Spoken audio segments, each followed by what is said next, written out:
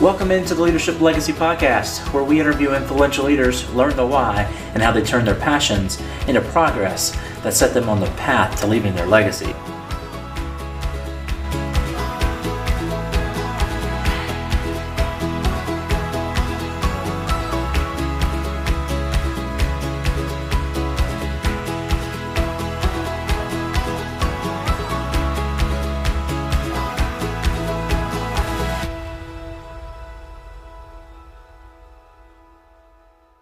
Welcome into episode 19 of the Leadership Legacy Podcast. I am sitting with Whitley Dykes from Dumps Like a Truck. And we're going to talk about Dumps Like a Truck, and we're going to talk about Whitley and why he has a company called Dumps Like a Truck. So, Whitley, thanks for joining me, man. Hey, Tony, man, I'm really glad to be here, actually.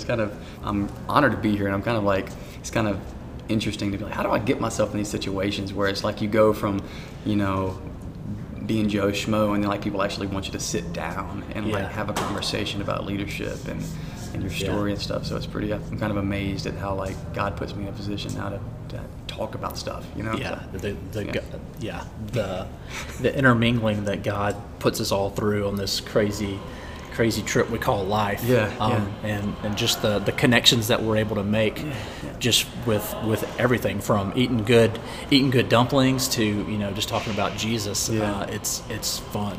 Yeah, absolutely. It's pretty interesting just having a food truck. Like, being in the food industry in general, like you get access to people you wouldn't have otherwise had access to, which is really, really cool. Like you said, we were talking about earlier before we started, about the you getting to sit down with people and hear their story and talk to what is their passion, what's the purpose that they serve, and things like that. And just having a food truck and selling food, which is more than a transaction for us. Like we really want to be heart to heart and connect with people and are really community driven, trying to be impactful. But that kind of thing just opens up doors for you to just meet all kinds of people. Yeah, it's your platform. I mean, people come to you because your food's good, and then there's a way that you can impact them directly with your food, but then also the deeper meaning behind Dumps Like a Truck, which we'll get into. It's just so awesome. Man. Tell us a little bit about yourself. Where did you grow up? How did you get to Auburn? I was born in Montgomery, but my dad's from Union Springs, Bullitt County. I lived my first 5 years there. Don't remember any of it. Busted my head, had this accident. That's pretty much all I remember from those years. Did you really? I did. When I was like 11, 12. Yeah. Jacked up your skull, and I don't remember anything before then. That's crazy. Really? Serious business playing backyard football. It was nuts. Had to have emergency surgery and stuff. But oh gosh. Anyway, they moved us out of Union Springs to Montgomery, and then my parents split. I think when I was about 8 years old. I moved with my mom and my sister to Prattville. My dad stayed in Montgomery, and then from 3rd to 7th grade I was in Prattville. Then in 8th grade, before 8th grade, I moved to Auburn and ended up graduating Auburn High School in 2001, and stayed here for college for about 2 years. Before I just called it quits because I hated school at that time. School's no fun. It's for me at that time it was terrible. I ended up getting back in school and things like that, but it just wasn't for me at that time. I felt like, because I was going to Southern Union, it felt like I was in 13th grade, and I still see so many familiar faces, and I think I didn't realize like how much I just wanted to get out and experience the world. I was kind of trapped by lack of finances and lack of vision and lack of purpose in my life, and I think that actually, I think inside was like bubbling up, like I got to get out of here and do something, and I think that manifested in me just like rebelling and not going to school.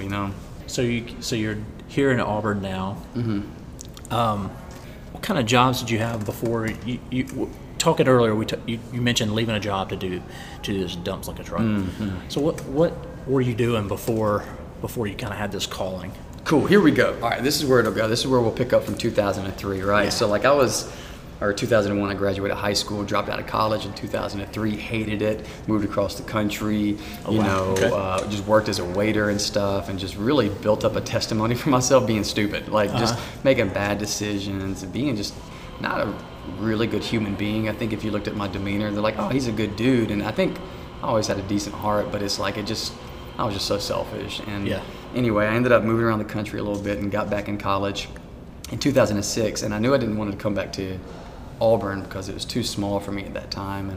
And once you get out and see stuff, you're like, I don't want to go back to my own small town.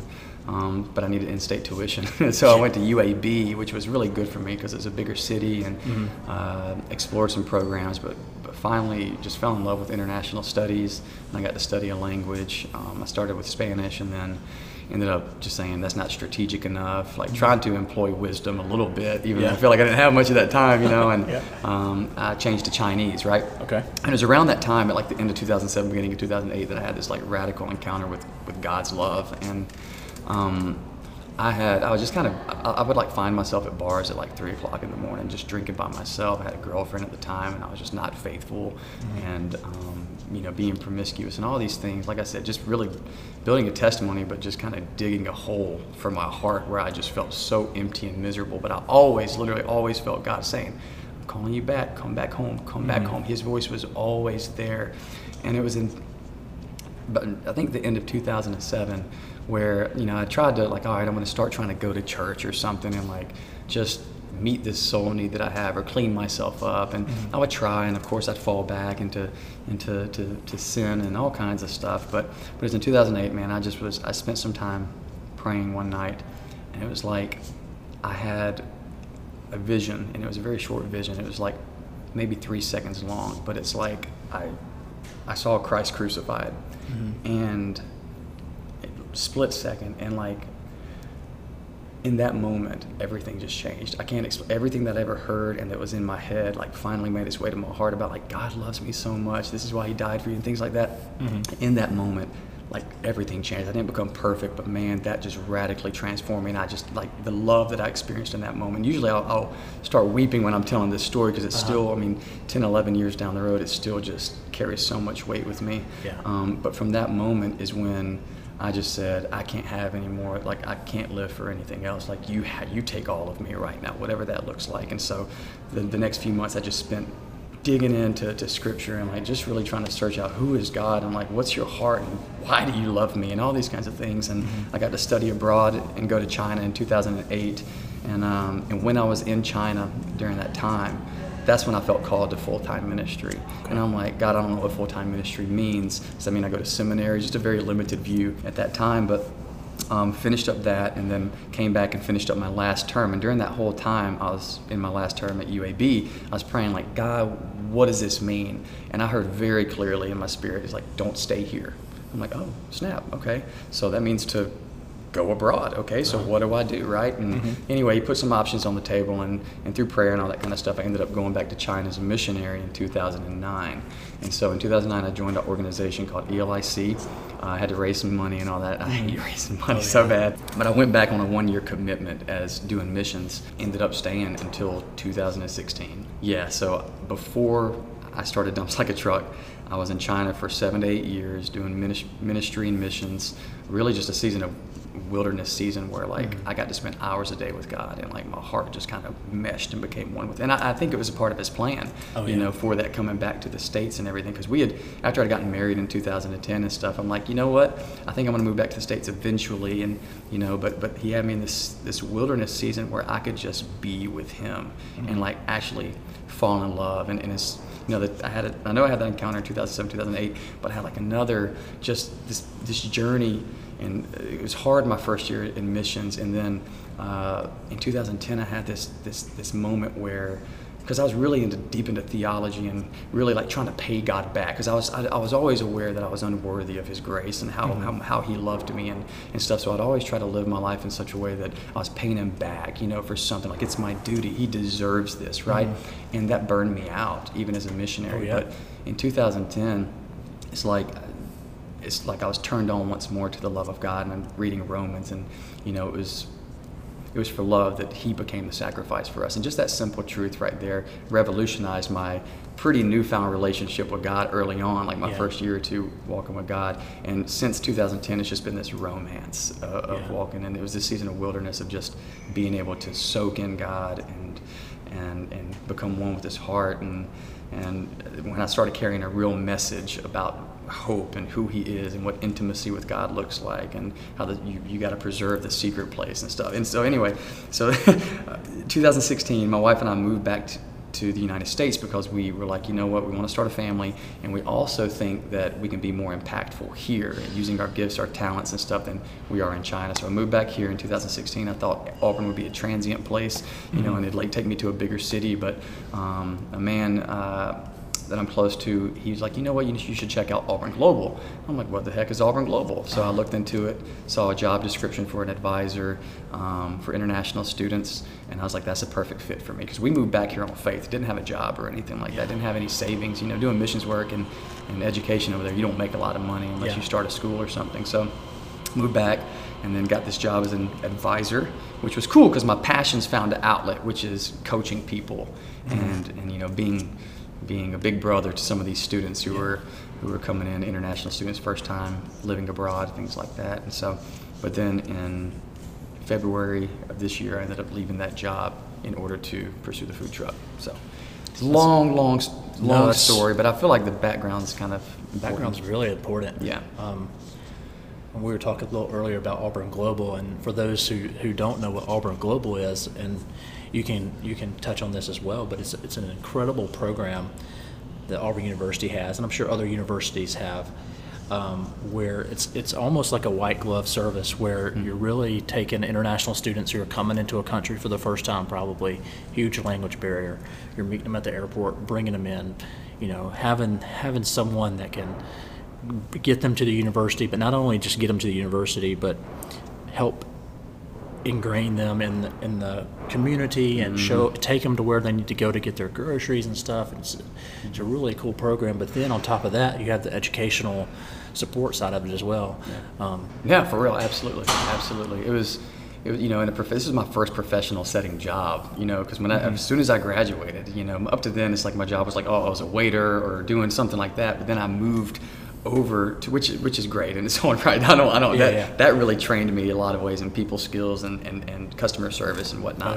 I was like, I didn't know how that was going to translate over. I'm like, I've never actually worked for somebody, because I would negotiate my own contracts in China because I left my organization after the first year because I didn't want to raise money anymore. I was like, I can actually stay in the same city and do the exact same thing and like just love people and build relationships and have community, and I don't even have to raise money for it. So that's what I took that route, you know. And so, so this was my first professional job, and there were some road bumps, you know, some bumps along the road on the way and stuff. But it was cool because, like I said, it was an outlet for my passion, you know, which was just one-on-one. So I got to meet with students, the majority of whom were Chinese, but then students from countries like Saudi Arabia, you know, Pakistan, United Arab Emirates, like these places where otherwise I wouldn't have had access to them, you know. And so just getting to build relationships with them and then coach them through life. Like, how do you navigate life in the United States when you've never been here before and you might not even speak the language very well? So Auburn Global itself has put a lot of amazing advisors and teachers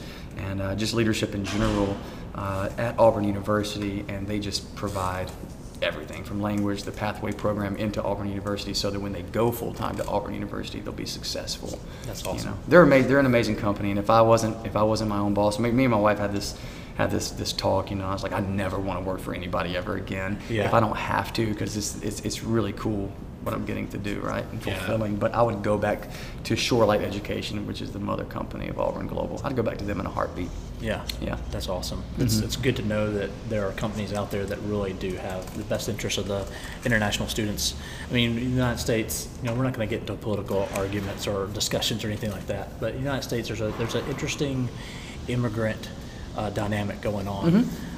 And when you have universities and organizations like Shorelight and Auburn Global that are really trying to turn the head on that and really, you know, try to show people compassion and love when they're coming in, you know, hopefully that can help spark some good debate going up the chain eventually one day. Absolutely. They ran into issues with border things. Some of the closed countries, students would get turned away, you know. Things like that. It's and we're even being married to a Chinese wife. Now there's a new policy. I don't know how new it is, but you know, unless you're immediate family, you can't bring them over, even when you're a citizen. So like my wife, when she becomes an American citizen, because who's Chinese by the way, when she's only got a green card now, but when she becomes a citizen, like let's say something happens to her dad, like she has no way of bringing her mom over because she's not a child or a spouse, you know. So we're like, oh man, like what's this going to look like if something happened, you know. So yeah, being on that side of things now, you know, I see all the students having trouble, and they were all worried, like, am I going to get kicked out of the country, when all the stuff was happening last year, you know, with immigration, with the borders and things. But now we're on that side, and we're like, oh man, what would happen? And we're not people of fear whatsoever, but we're just thinking, like, you got a plan for the future. I want my family with us, you know. We're very collectivistic people now, you know. Like, I want my wife's family with us. We love them. Like, if they can ever move to the United States and live in our house with us, like, we're cool. Like, that's what we want, and we can. From following you on social, they were here for a visit here recently? Mm-hmm, they're still here. They're still here. They leave Thursday. Okay, awesome. Yeah, and they're helping us a lot with the business, helping us get it off the ground, because it's a really new business. Yeah, it's really, I mean, it's been around. How did you decide that you wanted to start a food truck, much less a food truck with a name Dumps Like a Truck? All right, I'm gonna try to be concise. When I moved back to Auburn, I think it was just, it kind of came together because of my experiences in China. Like, I fell in love with dumplings. Like, her mom made incredible dumplings, right? They're so good. In 2014, I mean, I was posting like an Instagram picture, and there was this really cool picture of dumplings, like, on a tray that they were just doing at home. And I took a picture, and I was just practicing my hashtag game, and I'm like, hashtag dumps like a truck, because that's dumplings, dumps like, you know, and people, absolutely. It's a slang term for dumplings in the United States. So I was like, oh, dumps like a truck. And then I told my wife, I was like, you know, that'd be a really cool name for like a food truck one day. This is in 2014 when I lived in China, right? Anyway, we didn't know what the future held, but we moved back here, and my exposure to settling down here in Auburn first, and then my exposure, like, to all the Chinese students that were here, and seeing how they had to, you know, go across town to get any kind of authentic experience. I'm like, man, there's really a need here for Chinese students to have authentic Chinese food that's accessible, you know, students especially. So we saw the need and the market for it. And then we just kind of sat down and had a date, me and my wife, and we were talking about, okay, if we're gonna go after anything like starting our own business, we need to be able to meet. We want to feed Chinese people, but we also want to keep it something simple to where we don't stretch ourselves too thin, and you have so many options. You know, you want to be known and have a theme and have an identity, right? And you also want locals to be able to get on board, and we can introduce local cuisine to people who, you know, if you go to a Chinese restaurant, some people are like, okay, I'll order some dumplings, but it's actually not that often. We want to give them the true northeastern Dongbei, which means northeast in China, Dongbei experience, and just feed American faces at the same time. So, like, all these things, but we're like, okay, but if this business is all about us, like, we're gonna fail, and we don't want the reason for our existence is not to live for ourselves. No matter what we're doing every single day, it's like we're on mission, we're serving a purpose, we want to impact the world. Okay, how can we incorporate that into this food truck, right? And so the whole Dumps Like a Truck thing, it's just, I mean, it just kind of all came together with there being a dumps and the whole Dumps Like a Truck. I was just really enthralled with the name. I was like, that's got to be the name, but we have to have a cause attached to it to where it incorporates my passions for international missions, our passion for food, our passion for impacting the local community, and also not just having like a heavy investment and lots of overhead in the beginning. So, like, honestly, I felt God was with us every single step of the way in the decision-making process and the ideas. And so the ministry that we attached to it was in Third World Dumps. So the Dumps stands for dumplings, and the Dumps also stands for the Third World Dumps. And if you remember the Dumps Like a Truck, it's a line from an old Cisco song in like 99 or 2000 from the Thong song, right? Oh, yeah. And, you know, and so, but my wife and I wanted to put a redemptive spin on it. The original idea was, okay, we'll go to these Third World Dumps where these kids live and scavenge for survival, and they don't wear any shoes, and they could get cuts on their feet, and when they do, they don't have access to medical care, and then they could lose their foot, or they get an infection, or they can even die from something really simple like that. So we're like, you know what? I've seen shoe ministries before. Why don't we start a thong sandal ministry? You know, where we can. So we put a redemptive spin on the word thong, and it started with saying we're going to put thong sandals on the feet of these children. But honestly, that's the original idea. But since that time, it's kind of like, what good is it? I mean, shoes on the feet of children who live and scavenge in the dumps but it doesn't solve their problem. You know, like we don't attack the root. We're like, here's some shoes, now go back and enjoy your time in the dumps. Hopefully you don't get a cut. Yeah. You know, like how do we attack the root? So we did some research and found a nonprofit who works very closely with these kids, who it's really like a discipleship training program where they actually go into the dumps or these labor camps in the third world, and they recruit these kids to like participate in their program, and they do it all by their own will. They give them a uniform, because a lot of these kids don't have anything, but they give them a uniform so they can know what it means to have a sense of responsibility, to take care of something, to, you know, but then they train them and equip them in character and integrity and what it looks like to serve your community, and how like, hey, you actually have a purpose. The surroundings, these dumps, this harsh labor camp doesn't define your purpose. Like you're not limited to this. You can actually make an impact in the world, even though it seems like you have nothing, right? Yeah. And so they're equipping these kids, but then they also have this program where if they get sponsored, they'll take these kids and they'll give them the money that they would need. The reason they have to scavenge is because they don't have money, right? Or they have to work in camps or in factories just because they don't have money. This covers that. So now they can actually be free to go to school, to get an education, to chase dreams, basically, right? And then you can break the cycle of poverty. And by the time that happens and they graduate, guess what? They already know what it means to serve their fellow man. They already know what it means to make an impact and what it means to be a person of integrity and love and community driven, right? And so when success comes, they can pour back into that community. So we see, like, we're like, let's attack the root of this. And so we partner with that organization. I think that's so awesome. I think a lot of times people unknowingly will throw money at a problem, thinking that you just throw money at it, it'll throw a Band-Aid on it. But when you're looking for the cause of the problem, I think that's so much more. I mean, it's important to help everybody. Sometimes you do just have to throw money at the problem, but going into the dumps like with this organization and empowering these kids to change and to know that they can change their situation. And that's the name of it, is Empowering Young Warriors Asia.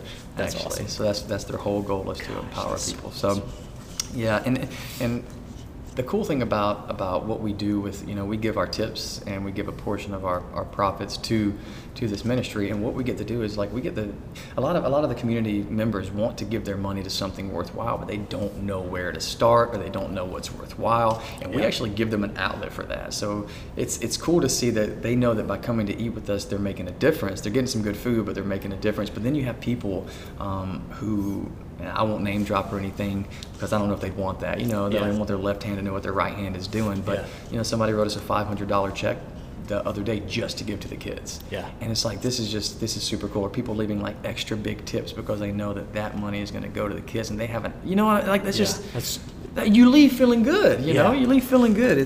And then they're getting good food. They're giving back.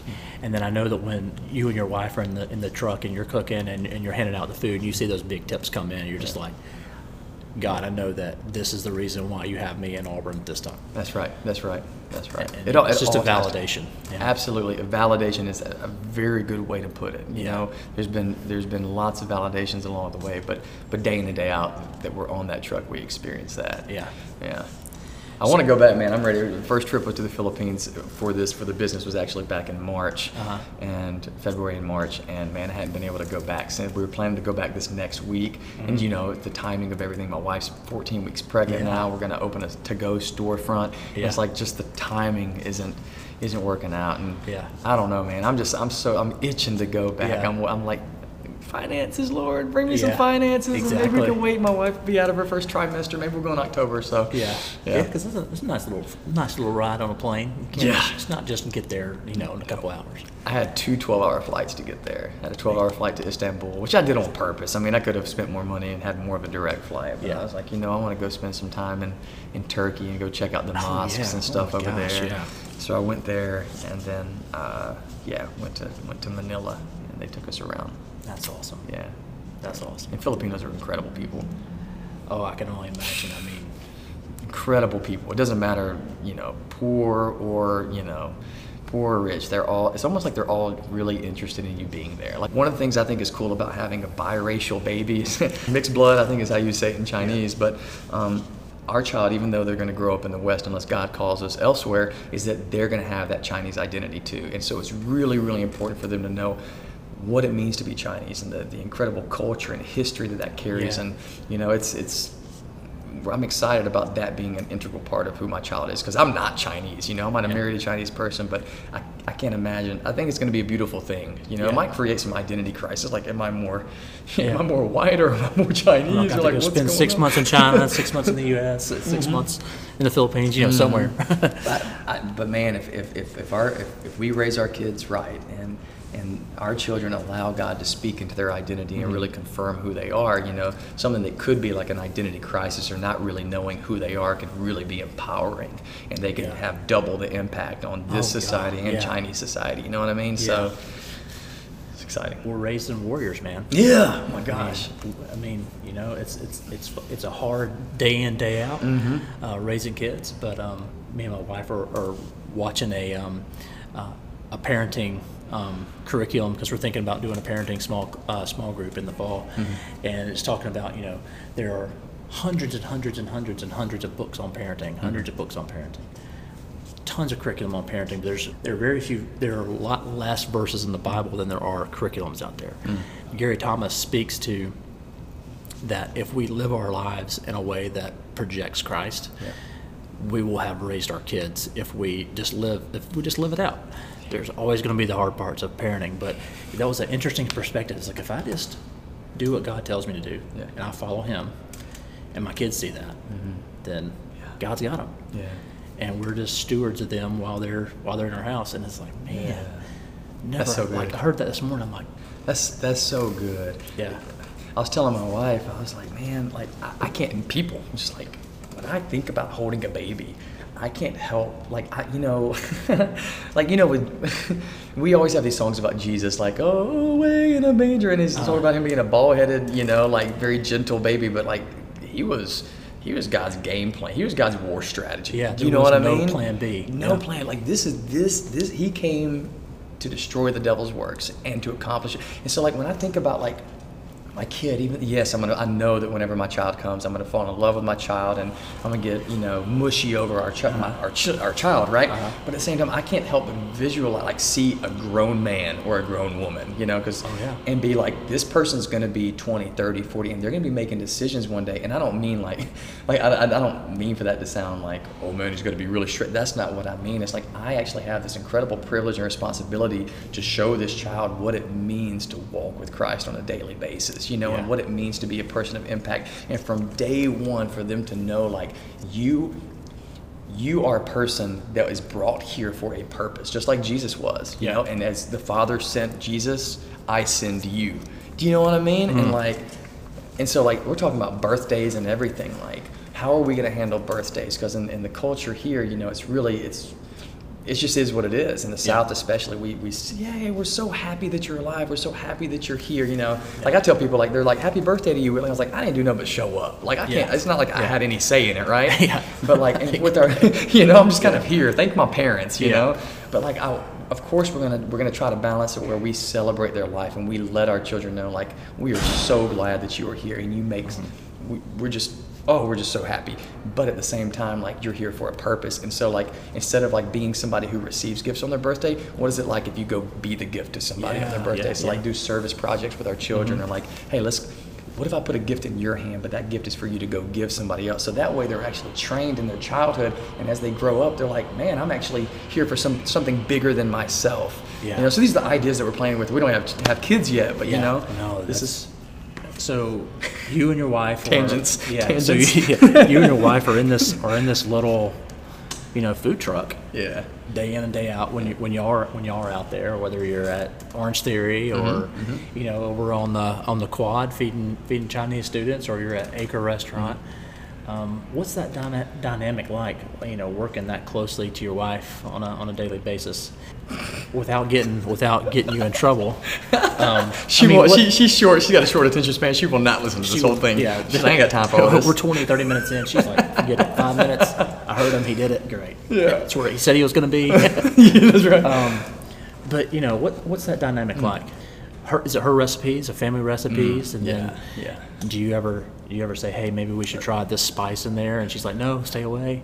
What's that dynamic like? It's a combination of both. Like, first of all, I suck at cooking, so, like, the funny thing is like, people see me and it's like, hey, it's the face of dumps, like, hey, it's the dumps guy, it's the dumpster guy, it's the dumpling fella, and I'm like, that's cool because I'm like the PR, the marketing guy, the guy who goes out and builds relationships with local businesses. I'm doing the thing that I'm skilled at and that I love to do, and that's build relationships with people, right? Yeah. And win people. You know, I get to.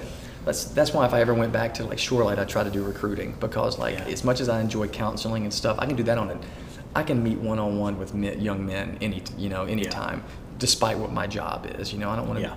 If I was to have another job, it'd probably be recruiting. You know what I mean?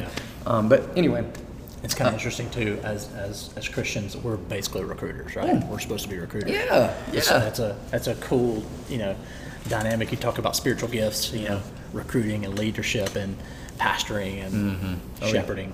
Shepherding, yeah. I'd say at the end of the day, my heart is to shepherd. Even if I'm gifted at this and that, like my heart is to shepherd. And people don't see behind the scenes, but like my big prayer is to be a father. And I don't mean just like let me be a father to my own children, but like let me be a father to a generation. So one of the prerequisites I put on God, but not really, but like for me to move back here and for me was I wanted to disciple young people, college students. Yeah. And within 3 months, I got a random phone call. It's like, hey, I got 3 guys moving to Auburn, and I've been hanging with them for about 6 months to a year, discipling them. Would you want to? And I was like, I ain't even got to pray about it. Absolutely. Yeah. And that just opened up doors to like me. God picking up the phone and saying, hey, I'm sending you 3. Golly, right? And so me pouring into these people, because I might have a food truck, and this is my job, but that's my passion is to raise up, a generation of people who are just desperately in love with God and want to leave that impact on the world. But anyway, with my wife, it is her recipe, it's her mom's recipes, and she's just very talented in the kitchen. So she just throws stuff together. This is a basic Chinese dish or a mix on things, and it's just so good. And we determine together whether we're going to sell it. So we try to keep the main thing, bao, dumplings, buns, and things like that. But I'm the biggest critic of our food. So if I'm like, this is off, the texture's off, or the taste is off, like I'll just, she doesn't want to hear it, but she knows that it really makes a difference for the quality of the food and stuff. So no, she'll get me doing some stuff in the kitchen, but she know I didn't leave a job to stay in a kitchen. That's not where my gifting is. So, and she's great with people as well, but the dynamic, the way that it works, she's on that truck busting her butt doing stuff, and I'm on the truck like dealing with the people and building relationships and taking money. Of course, I gotta take some of that money, but like that's what I'm doing. So it's really a perfect fit for us. Yeah. And then with my wife, she's just a very, dynamic, ambitious person. She is she is the only reason we are where we are. Like for real, like if she wasn't behind the scenes push, like I said, that's where I was going with that is like people see my face, but she's the workhorse. Like she's the one that's making moves and making things happen. She's the reason the truck got built. She's the reason we got the licenses. She's the reason we got approval for this and that. She's the reason that she'd wake up at like 3 o'clock in the morning, hit the kitchen and just start cooking. And you're just like, man, she's the one. You might see my face, but she's the one, Yeah. And her parents, oh my gosh, like just the way that they've helped us out. They're generous with their time and their energy and their finances as well. We wouldn't be here for her parents and them key players along the way. But anyway, my wife, she the bomb. That's awesome. Yeah, she's the bomb. It's so important. I mean, as entrepreneurs, especially a team, is that you're both pushing each other and that you both see the end goal, because there's going to be those early mornings and there's going to be those late nights, and you've got to have that support network and being able to work together. I know that it can be trying on your marriage, but it's also like at the end of the day, you're better for having been in that situation, and it strengthens your marriage. That's absolutely right. It can definitely be refining at times, especially with our personalities. Being here at Church of the Highlands, you're familiar with the whole DISC program, like the personality DISC, right? And like my wife is a strong D, like she is, right? But I'm like an S and an I, right? Yeah. Like almost equally so, and so like these where we play on each other really, really well. But at the end of the day, it can be very trying and very refining. But man, where else would I want to be except for like the person I love most in this world? Exactly. Like I actually get to spend time with her in that capacity, and she grants me time of ways, where she's like, go do your thing, mentor these young men. Hey, don't forget the secret place. Go spend time in prayer. Do this, because she knows the kind of man I'm going to be is always going to overflow out of that, out of my purpose of walking with God. That's so important. Yeah, she's good. She's good. What's next for Dumps Like a Truck. And you mentioned you've got a storefront that you're kind of working on here in the Auburn area. What's next? What's coming out of that? Maybe what's down the road? Yeah, that's a good question. Next step is getting the storefront going. We've had that place for almost 3 months, and just the work has come by so slowly. It's just, but as from a business mindset, like we have to get this off the ground within the next month before the students come back. Yeah. And so, but I think there's the way that normal people do business. Like a normal restaurant would be open 5, 6, even 7 days a week. Like we want to be wise as business people and say, be open the right amount of time, but not at the same time let not the business control us. Like let's control the business kind of thing. And so we're wanting to keep we never want to reduce our lives down to being business owners. That's a good thing, but it's just a tool. It's a tool in the hands of God. Like we want to steward this thing. We're thinking about opening for breakfast 3 or 4 times a week, having a set place, just doing breakfast 4 times a week, starting with that. Take the truck out, do lunch occasionally, and do special events, but not kill ourselves working too much. If people are like, they show up and it's like, Monday you're not open, wait, Tuesday you're not open, what kind of business plan is this? This is stupid. But it's our business plan, and we don't have to succumb to the pressure of doing things the way other people do. If we set the blueprint strong from the very beginning, then people know what to expect. They're like, oh, they're open Wednesday through Saturday for breakfast. And it creates a demand. That's it. And increasing man, people think it's crazy. I mean, one of the reasons we sell out every single time almost is because like we didn't open but one day last week, and that's not because we don't want to open more. It's because we got family stuff going on, and like I don't want to sacrifice my family stuff, and being present, being in the now for selling food and making money. Like I really believe the God's going to bring the money because He knows our heart. I really believe that the money's going to come because He knows what we're going to do with it. Like we want money so we can give money. Like at the end of the day, that's what we want to do. We want to be generous. We want to impact the community, and we want to impact the world as well. Like that being the case, He's not going to withhold things from us because He can trust us with it. You know what I mean? Exactly. And we bear His heart. So next step is getting that up and running. Really coming up with a very strategic game plan about what taking the truck out will look like. What the menu options are going to be. So that we don't, oversaturate. We don't want to give people too much of what we can. If that makes sense, we want the demand to stay there. If we offer the same thing every single day, then the food truck would actually lose its appeal, right? In a sense. And so that, and then we got to bring on some help, and then honestly, maybe even starting a nonprofit later on down the road. So we're partnering with this amazing organization in Southeast Asia, but actually having our own organization, I think would be probably ideal. Yeah. But in the meantime, like if we can get people to actually run, like I think I'll always be there at the store or on the truck. I think that's always going to be an important part to what we do. My wife was like, I want an empire of food trucks, and think about the difference we can make if we have 100 food trucks across the United States. I'm like, oh, okay, great, that sounds awesome. And she'll probably make it happen, But and especially if they have to carry the model of giving their money away to a cause, absolutely. And they're cause driven as well. So create that in the franchise agreement. Right. And they have to. Right. So honestly, the next step, the major step, is finding some good help and getting ready for football season, getting ready for the students to come back in football season, and then we'll see how can we be present in the dumps of the Philippines and some of those other countries over there. But also how to manage the business and my time here as well. So what's the biggest barrier that you're facing right now in terms of the business, in terms of that storefront? Like is it just time, or is it money, to get that open the way you want it? I know there was a business there before, and you had to clean up a lot of stuff that was there from the business before.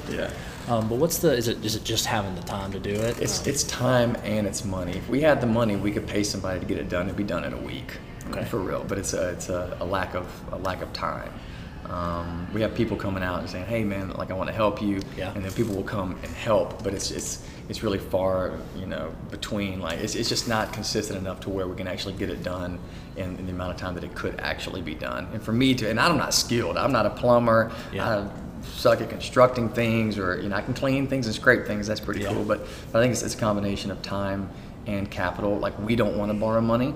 We want to be extremely honorable with our finances, and some people, of course, it takes money to make money, you know, but we just don't want to put ourselves more in, because I got student loans, man. I don't want to put myself more in debt to get this thing off the ground. So we really take that like Church of the Highlands approach, you know, with how they go off of 90% of the budget from the previous year, you know, and then they're always, they only spend the money 50% of that. They only spend 50% of it, but it covers everything that they need, and they only do it if they only have the cash for it. And so that's what we're trying to do. We're trying to be wise and not, you know, we're not trying to get too big for our britches, man. We don't.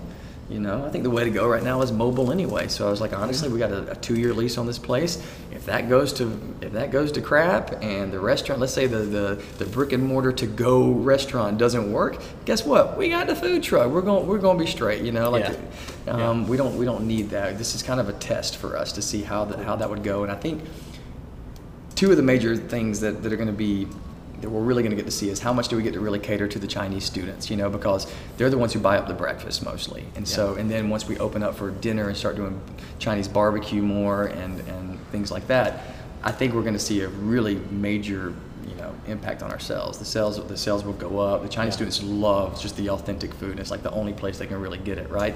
And number 2 is like the storefront's going to serve as like a community center. Like we're going to set it, even though it's a to-go place, like we want seats where people can come in and have some coffee with me.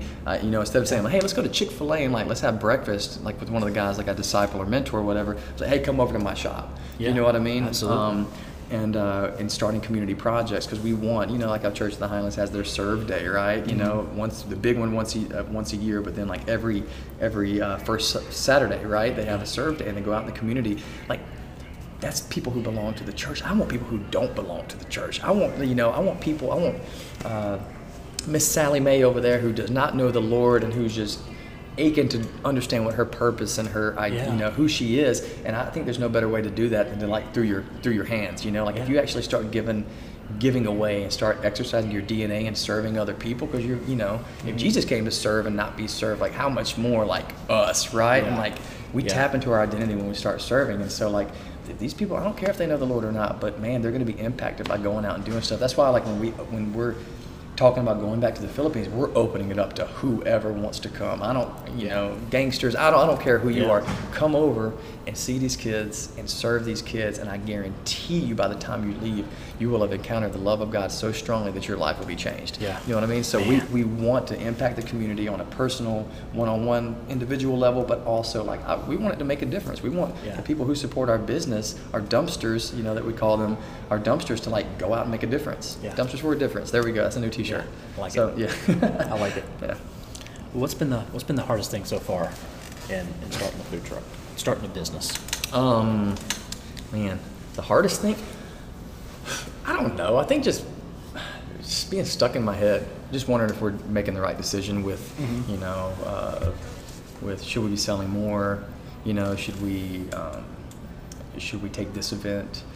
How do we not overstretch ourselves and affect the quality, or, you know, put a strain on our family, but reject, you know, like we get offers to do things, whether it's for churches or whether it's for other, you know, social events and things, and like we just can't do all of them. And honestly, finding the balance between, is that actually going to be profitable for us? But then again, how much is it about us? It does not only about our profit. Like we need to be willing to engage and serve the community as well. So like, where's the balance as business owners, but also as believers? You know, we want, and our desire to make that difference, because so many people have given to us and done things that were not profitable for them, and it's benefited us. Like we want to give back and do that too. So I think that's the hard thing. So the month of August, like her parents are gone, so that makes that they're gone for 6 months. So that really makes our decisions much easier. Like, I'm sorry, I can't handle a load that capacity. All I can handle right now is serving breakfast for 2 hours. You know, so that helps. But I think that's probably the biggest obstacle, because you never want to offend people, but people are people, and they will likely get offended. They're like, man, he never does anything for us, or I thought he was really community driven, but they don't see the inside of, like, your heart is to serve everybody, but you just don't have the capacity. So how do you navigate those situations with wisdom and with grace in a way that they know that they're loved and that they're cared for and that you really do care about them, but you just can't do it. You know? So hopefully people don't get offended at us, but we also have to guard ourselves against offense at people who might. Because that's the enemy trying to get in there to nullify in your head what you're doing. Yeah. It's like, if you didn't do this, then you actually disqualified yourself from, people hold grudges. I mean, dude, here, let me say this real quick. Like, I was posting about one of these partnerships that we have with another local business, and like how grateful I am because these people have been so incredible to us, right? Yeah. And somebody commented and said, they totally did this to us one time. Right? And we're just so deeply offended. They're like, I tell people, don't even ever go there. It's like, I will never go back there, and anybody else I can convince not to go back there, I will not go back. And so I'm just thinking, man, like this one moment in time, because I know the hearts of these people. I was like, I guarantee you that was not their intention, was to step on your toes, Yeah. And if they would know, they'd try to change it or make it right or something like that. But also, like, for you, like, your judgment like that really traps a person in a moment in time, and it provides no room for growth, and you don't see the journey that they're on as people as well. Like, you know what I mean? Like, the whole thing, and I'll say something about politics real quick, and it might not even end up on the podcast, I don't know, but like with Donald Trump, right? Like, number one, first of all, like, if you're trying to get me to vote for him, don't go out there and try to convince me that he's this super Christian and get him to go misquote, scripture, talking at Liberty University. Like, don't make him out to be something he's not. He's a man who's in need of the grace of God. That's all he is right there. But also, don't send me a recording from 2004 where, from 15 years ago, however long ago it was, saying like, this is how his view on women is. It might still be, but at the same time, he might have grown as a person. You got to allow for the journey to take place, and you got to believe that God can really change hearts. He might not be a perfect person. I don't believe he is. I don't agree with a lot of the stuff that he thinks or says or does, but I also know that every single person on this planet is on a journey to wholeness. Yeah. And God wants them to encounter his love, and it's when they encounter that love that's when things really start to take shape and change in their lives. You know what I mean? Yeah. So getting stuck in a moment in time is dangerous. It's dangerous. I know that I would hate for someone to take the 2004, 2005, 2006, 2007 Whitley and remember me that way. Yeah. Now, I'm not going to go out and try to convince anybody else. Like, before like, I thought, that's what I was up to then. Now I'm not. Absolutely, I was not a good person. And I'm sorry for how I wanted you. Or whatever. So anyway, it's important. I think a lot of people hide behind social media, and they really can attack people. And I've heard it said even on this podcast and other episodes, hurting people hurt people.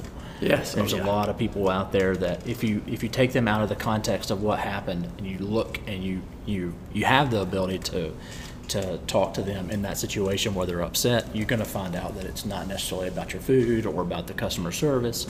There's something going on in their lives, and it's just a bad day for them.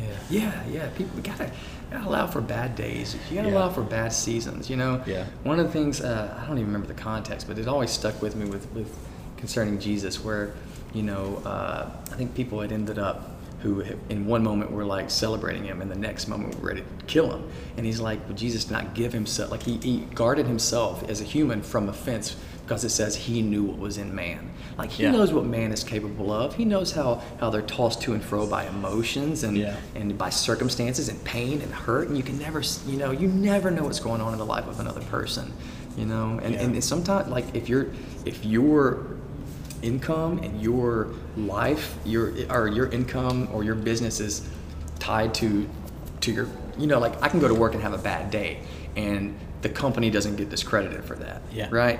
But if I'm a business owner and I have a bad day, I lose, like, my business, and I lose reputation as well, So, it's a difficult ground to tread. But it's important that people have grace for other people. Whitley, I got one last question for you, and this is a deep one. When you look back on your wife and your kids and your business, international students, your community here in Auburn and around the world, when it's your time to leave this earth and go to heaven, to meet your Father, what do you want your legacy to be? What do you want people to remember you by? That's such a good question. Try to articulate it the best I can. I think if you focus on the legacy itself, then like if I'm a legacy driven person, which of course I want to leave a really solid legacy that inspires people and stuff, and but I know that if I live every day focused on the legacy itself, it's going to keep me from being genuine, because I'm going to try to portray something to people that might not be reality in that moment. You know what I mean? And so, like, I think at the end of the day, and I've thought about this a lot, I think at the end of the day, like, I want people, even on my grave, you know, my gravestone or my tombstone, like, just friend of God. Like, seriously, at the end of the day, like, I just want to be known as somebody who walked so closely and so in tune with Jesus. Everything else will take care of itself. Yeah. You know what I mean? Like,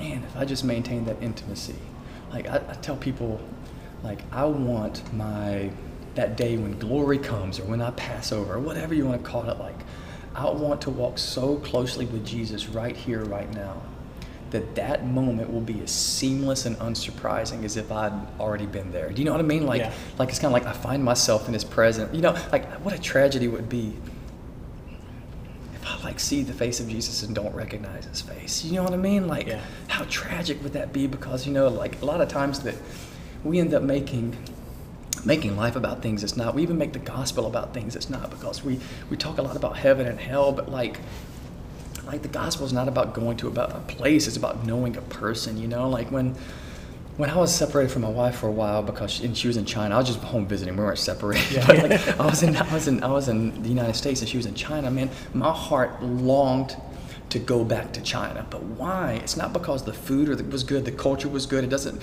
wasn't because China had streets of gold, or I was going to get a mansion. Like, that stuff was rubbish to me. It was just icing on the cake, you know, that I enjoyed China. It's because I actually got to be with the person I love most in the world. And if that's not my attitude towards Jesus, like, is heaven even going to be heaven to me? Do you know what I mean? Like, if it's not about the person, like, I feel like we have a tendency to, like, be gold diggers as Christians, you know, and to promote a message of being gold. Like, you know, here's a business related example, if I can. We went to the hospital one day to serve at EAMC. We got invited out by somebody who's just really, really sweet girl, a very incredible person. And she's like, come out to the hospital. People really want to eat your food. And as it turns out, people didn't really want to eat the food. Like, that day, we could tell the vibe was different, right? Whenever we were there, people came out to the truck because we were simply an alternative to the food offered in the cafeteria. And there was, you know, when I sell in Auburn, people are pumped. They're like, I'm so excited. I've been waiting to try your food. You know, the vibe is different. But there, it's like, so we came to a different option. It's like we treat Jesus like that so often. We're like, I don't want to go to hell, so I think I'll choose God. You know, like, and it's like, what a misrepresentation of His heart. Do you know what I mean?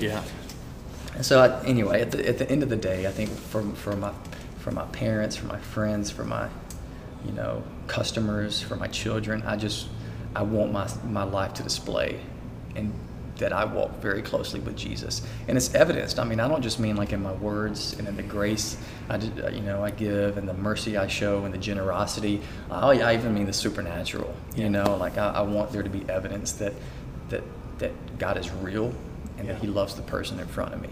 You know, and that He can move in their life in a powerful way, whether it's, you know, healing their bodies, you know, opening blind eyes, or you know, removing cancer, or whatever it might be. That I believe that the kingdom has if there's a kingdom, then there's a king, and He rules. And wherever there's a kingdom, there's a manifestation of that rule. There's evidence of that rule, right? And so, of course, I want my life to look to display that, but not apart from walking with the King. Do you know what I mean? Like, I just want to walk with the King, and I think that over the course of time, He's going to transform my mind. He's going to change my heart. He's going to mold me and shape me to look more like Him, and then as a result, the world's going to change. You know? So that's good. Man, I appreciate your time so much. I know y'all are crazy busy. You got lots going on. So, man, I appreciate it. Man, I am so honored to be here. Like I said, I just find it really nuts that I find myself in a situation where I can share with, I don't know how many people are going to listen to this, but the fact that I can take, like, to come here and you give me an opportunity to share the testimony of God's faithfulness in our lives, and like why we do what we do, like, I'm hoping and praying that whoever hears it, you know, will be impacted. There's a purpose behind God putting us together today. Right. Somebody, even if it's one person that listens to this podcast, Yeah. that's going to be impacted by your story. I hope appreciate so. your time. I hope so. My pleasure. Thanks, bro. Hey, this is your host, Tony Oravette of the Leadership Legacy Podcast. Thank you so much for listening to this past episode. It would mean the world to me if you would go and rate this podcast on iTunes and share it with your friends. Show notes and information on today's guest are on leadershiplegacy.show.